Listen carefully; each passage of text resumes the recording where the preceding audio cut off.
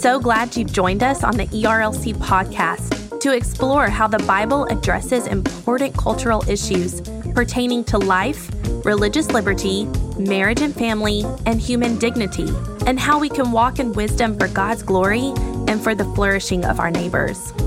If you're enjoying this podcast and find it helpful, please leave a review wherever you listen.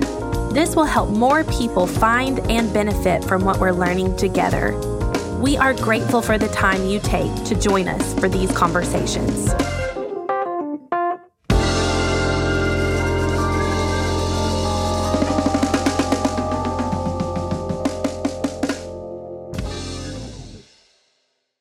We're better together. So it's looking at how can we help women be disciples of Jesus Christ that leverage all that they are in every area of their lives for Him. So head, heart, hands.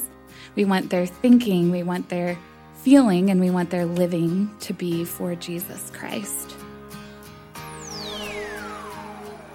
Hi, I'm Trillian Newbell, and I'm excited to announce our series, Better Together. The series captures our desire to partner together as men and women in the church and beyond to advance the kingdom with mutual support and care. Better Together will address a wide range of topics from sexual abuse, leadership, women in work, women's ministry, and so much more. Our goal is to inform and equip listeners on matters most important to women in the areas of church, home, and work. Better together. Before we get started, if you hear knocking, I am in Nashville, Tennessee, where everything is being torn down and rebuilt. So that's the construction you might hear. But better than the construction, we have Jennifer Kintner with us, and I'm so excited. She has become a dear friend of mine. She is also the former Dean of Women for the Masters University and continues to be an adjunct professor. She also holds a doctorate of education from Southern Seminary. So thank you so much for being with us, Jennifer. It's my joy. Now, do you prefer Jen or Jennifer? Prefer Jen. That's what I thought. I was being so formal. That's okay. And then I was like, I don't even think she goes by Jennifer. So Jen. Anyways, well, we are going to be talking about something that you know well because of your work, training and equipping women. So before we even start, what does that mean to you? What is it when you think of training and equipping women? Where does your mind go? Yeah. I think there's a lot of different ways women can be trained and equipped, right? They can be trained in the church. It can be a woman-to-woman model. It can also be a formal education model, and I think there's room for both. So when I think of training and equipping women, I think of the Great Commission. I think that's where my mind goes, where it's teaching them to observe all that God's commanded them. Mm-hmm. So even thinking through Colossians 1:28 of teaching everyone and trying to present everyone mature in Christ.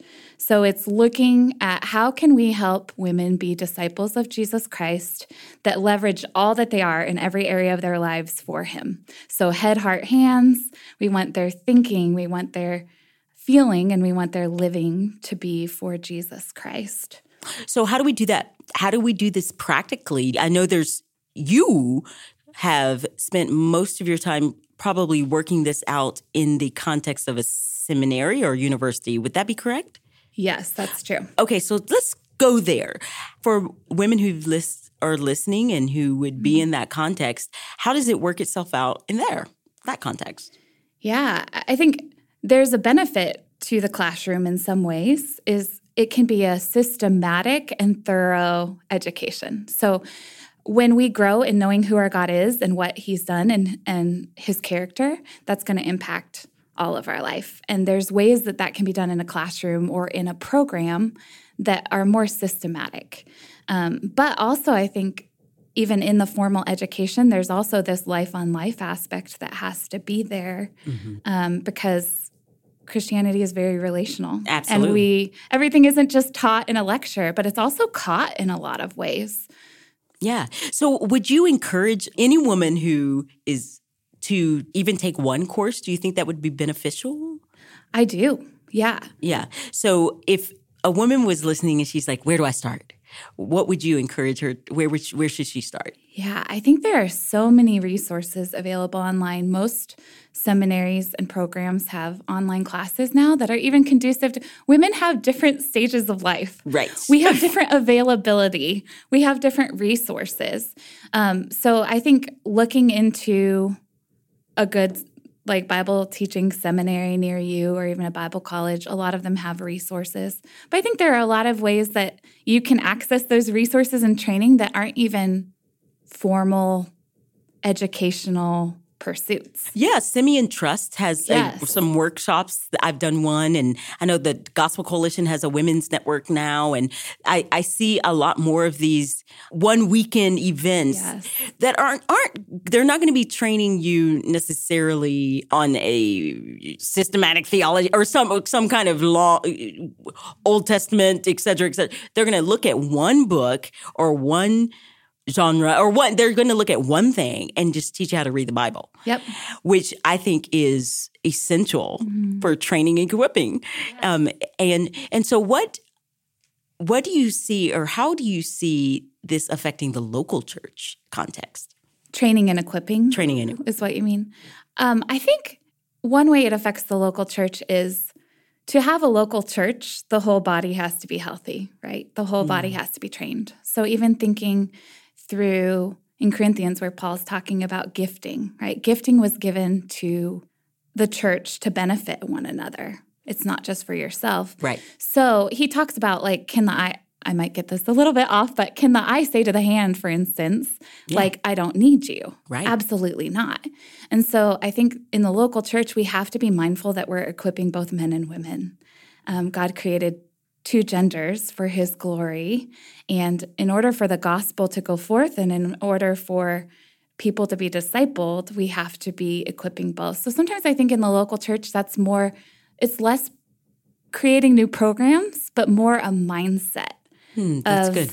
What are we praising and valuing? Are we proclaiming that theology is for women too? Are we training women how to study the Bible? Are we understanding women's unique seasons? So I was talking to one lady who, the pastor in her church, was trying to be really thoughtful of families and said, so we'll do women's Bible study on Wednesday nights and men's Bible study on Wednesday nights so that families are only taken away from their homes one night a week. And I was really thankful for that pastor who was seeking out the advice of an older woman in the church because she was able to say to him, that's nice in theory, and I'm glad you're thinking about your people. But one thing you probably haven't thought of is that means that no women will come because they're going to be home with the kids. Exactly. So I think sometimes it's just even that. It's a recognition that the whole body needs to be trained and a willingness to hear from women so that they're not excluded, not on purpose. I don't think pastors try to do that on purpose. Sure, absolutely. And so you've got to think about, okay, if you're going to do some kind of training program, you need to have women speaking into it if you're going to try to equip and train both everyone in the, because I think about there's some Bible studies that are in the morning. Well, what is that for the working woman? Yeah. Or you can't get to it. Right. And so you've got to think through, okay, how can you serve the body in a whole as a whole and not isolate people? Yes. Because it can be isolating if you can't ever get to whatever this is that that they're providing. But one of the things that I hear you saying is that both men and women need to have some sort of training. And often in churches, I think we can focus on the men, or we can have women's ministries that are, is siloed the right word? They're their own thing, doing they're almost like a parachurch ministry. Yes.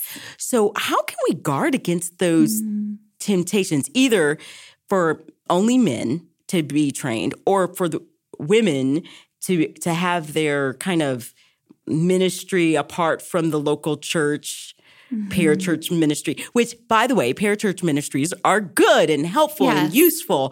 But in the local church, when it's supposed to be apart, how do we keep, what kind of...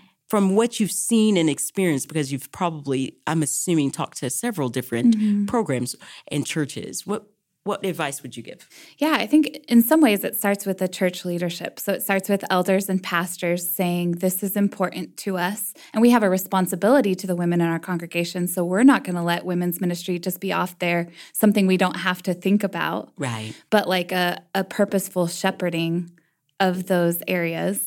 And even for leadership in the church to be identifying women with gifting. No, that's good. And building them up and training them so that it benefits their leadership, because those women can then be training other women and they're not left off on their own. But I think it also has to do with women's ministry. I heard once a senior pastor saying that he was very scared of women's ministry because it often seemed divisive or on its own or its own agenda. And I think we have to recognize as women that we are different in some ways. And there's a benefit to having women's ministry, but our women's ministry, even though it's specific to women, should be concerned with serving the whole church. Absolutely. No, and that's supporting really good. leadership. Absolutely. Absolutely. So it takes two, Yeah. which is what we're talking about, better together. I do want to put some feet on this and get really practical, because we keep using the word training. Women training other women and what are we talking about? Are we talking about, and we've used scripture, but what is it? What could it look like? Yeah. So give a vision for what this training might look like. Yeah, that's a good question. I haven't thought about that as much because I've been in the university context. But I think it would be holding Bible studies that aren't just teaching from the Bible, but are really training women how to study the Bible for themselves and how to replicate that with others. I know there are so many women in the church, and they might not want to be called older women, but they're older than some of the women in the church who feel like they're not qualified to disciple the younger women. I've had lots of women leave college and try to pursue discipleship in the church, and the older women are like, why do you want to hang out with me? I don't know what to do with you. I don't know what discipleship is. So I think it starts with training somebody how to study the Bible, but then also training them what their role is in the body to other believers. Mm-hmm. So teaching them, what do you do with an hour? If you have an hour with the younger woman, what do you do with them? No, that's good. That's good. So we have to be really intentional. Yes. We can't this isn't just going to happen on its own. Yes. We have to be thoughtful, intentional, and then making sure that we're resourcing ourselves and we know what is available. If we're not going to build the curriculum or the teaching, we've got to really be aware of what is out there. And I think that's something that, from speaking to other women, pastors may often just leave it to the women to decide rather than getting their feet wet and researching also. So I think one of the things that in order for this to happen well and healthy, the men have to be involved. Yes. Yeah. And so you can't kind of let your women just do whatever and forget about them. Yes. Because you're shepherding the whole flock. Correct. Yeah. So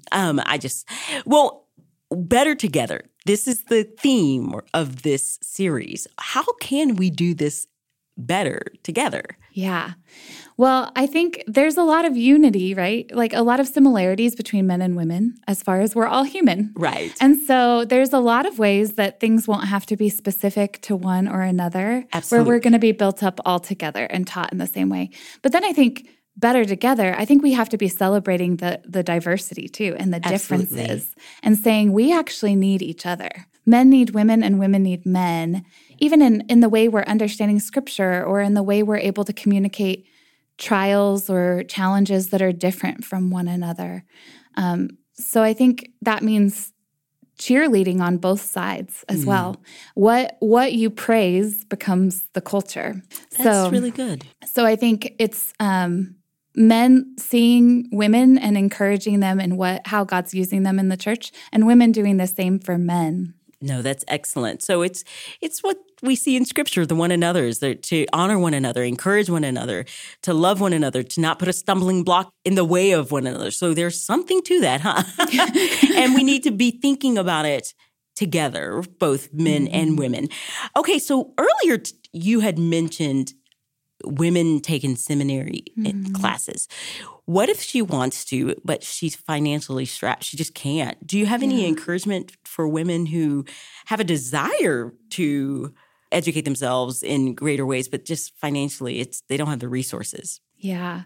Before I speak to that, can I speak to maybe seminaries and male leaders and pastors and people who do have the resources? Of course. Because that is a real issue. Women often don't have the financial support or the means to do it. Even in my research, I found that women were the ones that were having a hard time figuring out how to pay the seminary bills. So I would just say to them, recognize that it's harder for women sometimes to get there and start creating pathways for them to get there. No, that's exactly right. In order for us to know where the problem lies. If so many of these programs are focused on men and training men, then they are naturally going to have resources for men. Yeah. But if we have a desire to also train women, then we need to be thinking, okay, well, how can we make it possible for them to do this and not put another barrier, another hurdle that they have to jump over. So thank you. That's a good word. Exactly. But for the women, I would say, for those who don't have the resources but would desire those things, I'm really encouraged that we live in a day where there is a hunger for that. Yeah. And where there's a lot of word-based resources. That women's ministry, I think, really has moved over the last couple decades to value the right things. And so, and with the internet, there's so many more resources available to you. So seminary hasn't always existed, and it may not always exist. Right. But discipleship and using our minds for the glory of God will always exist. Yes. So we can be lifelong learners, and I would say use the resources that are out there. First of all, learn to study the Bible. I know I'm going to be a lifelong learner in that for the rest of my life. Yes. You can't plumb the depths. No. But then there's also other good resources out there. Find a woman who's farther along in the faith than you and find ways to hang out with her, whatever that may be. And I think plug into your local church because that's where your giftings are going to be discovered and expressed and where you can grow. That's perfect. And I would say one last thing is take opportunities. I think sometimes we can be hesitant. I know I can say there's somebody else or I'm not ready. But I think we learn as we're doing it and our faith is stretched and we need the Lord in that. So take opportunities. No, that's great. And I am glad you took this opportunity to chat with me because you have such wisdom to share with women. And so with that, I want us to end thinking on the gospel because I know that there are people who are discouraged in this area. They want the training. They don't feel the support. They don't have the finances. Whatever it is, it's a discouragement to them. So how can you encourage women who are listening or pastors too? How can we encourage with a gospel hope on this? Yeah. Well, I think the gospel tells us that everything that we're experiencing today isn't ideal, right? It actually even goes farther and says that it's actually broken.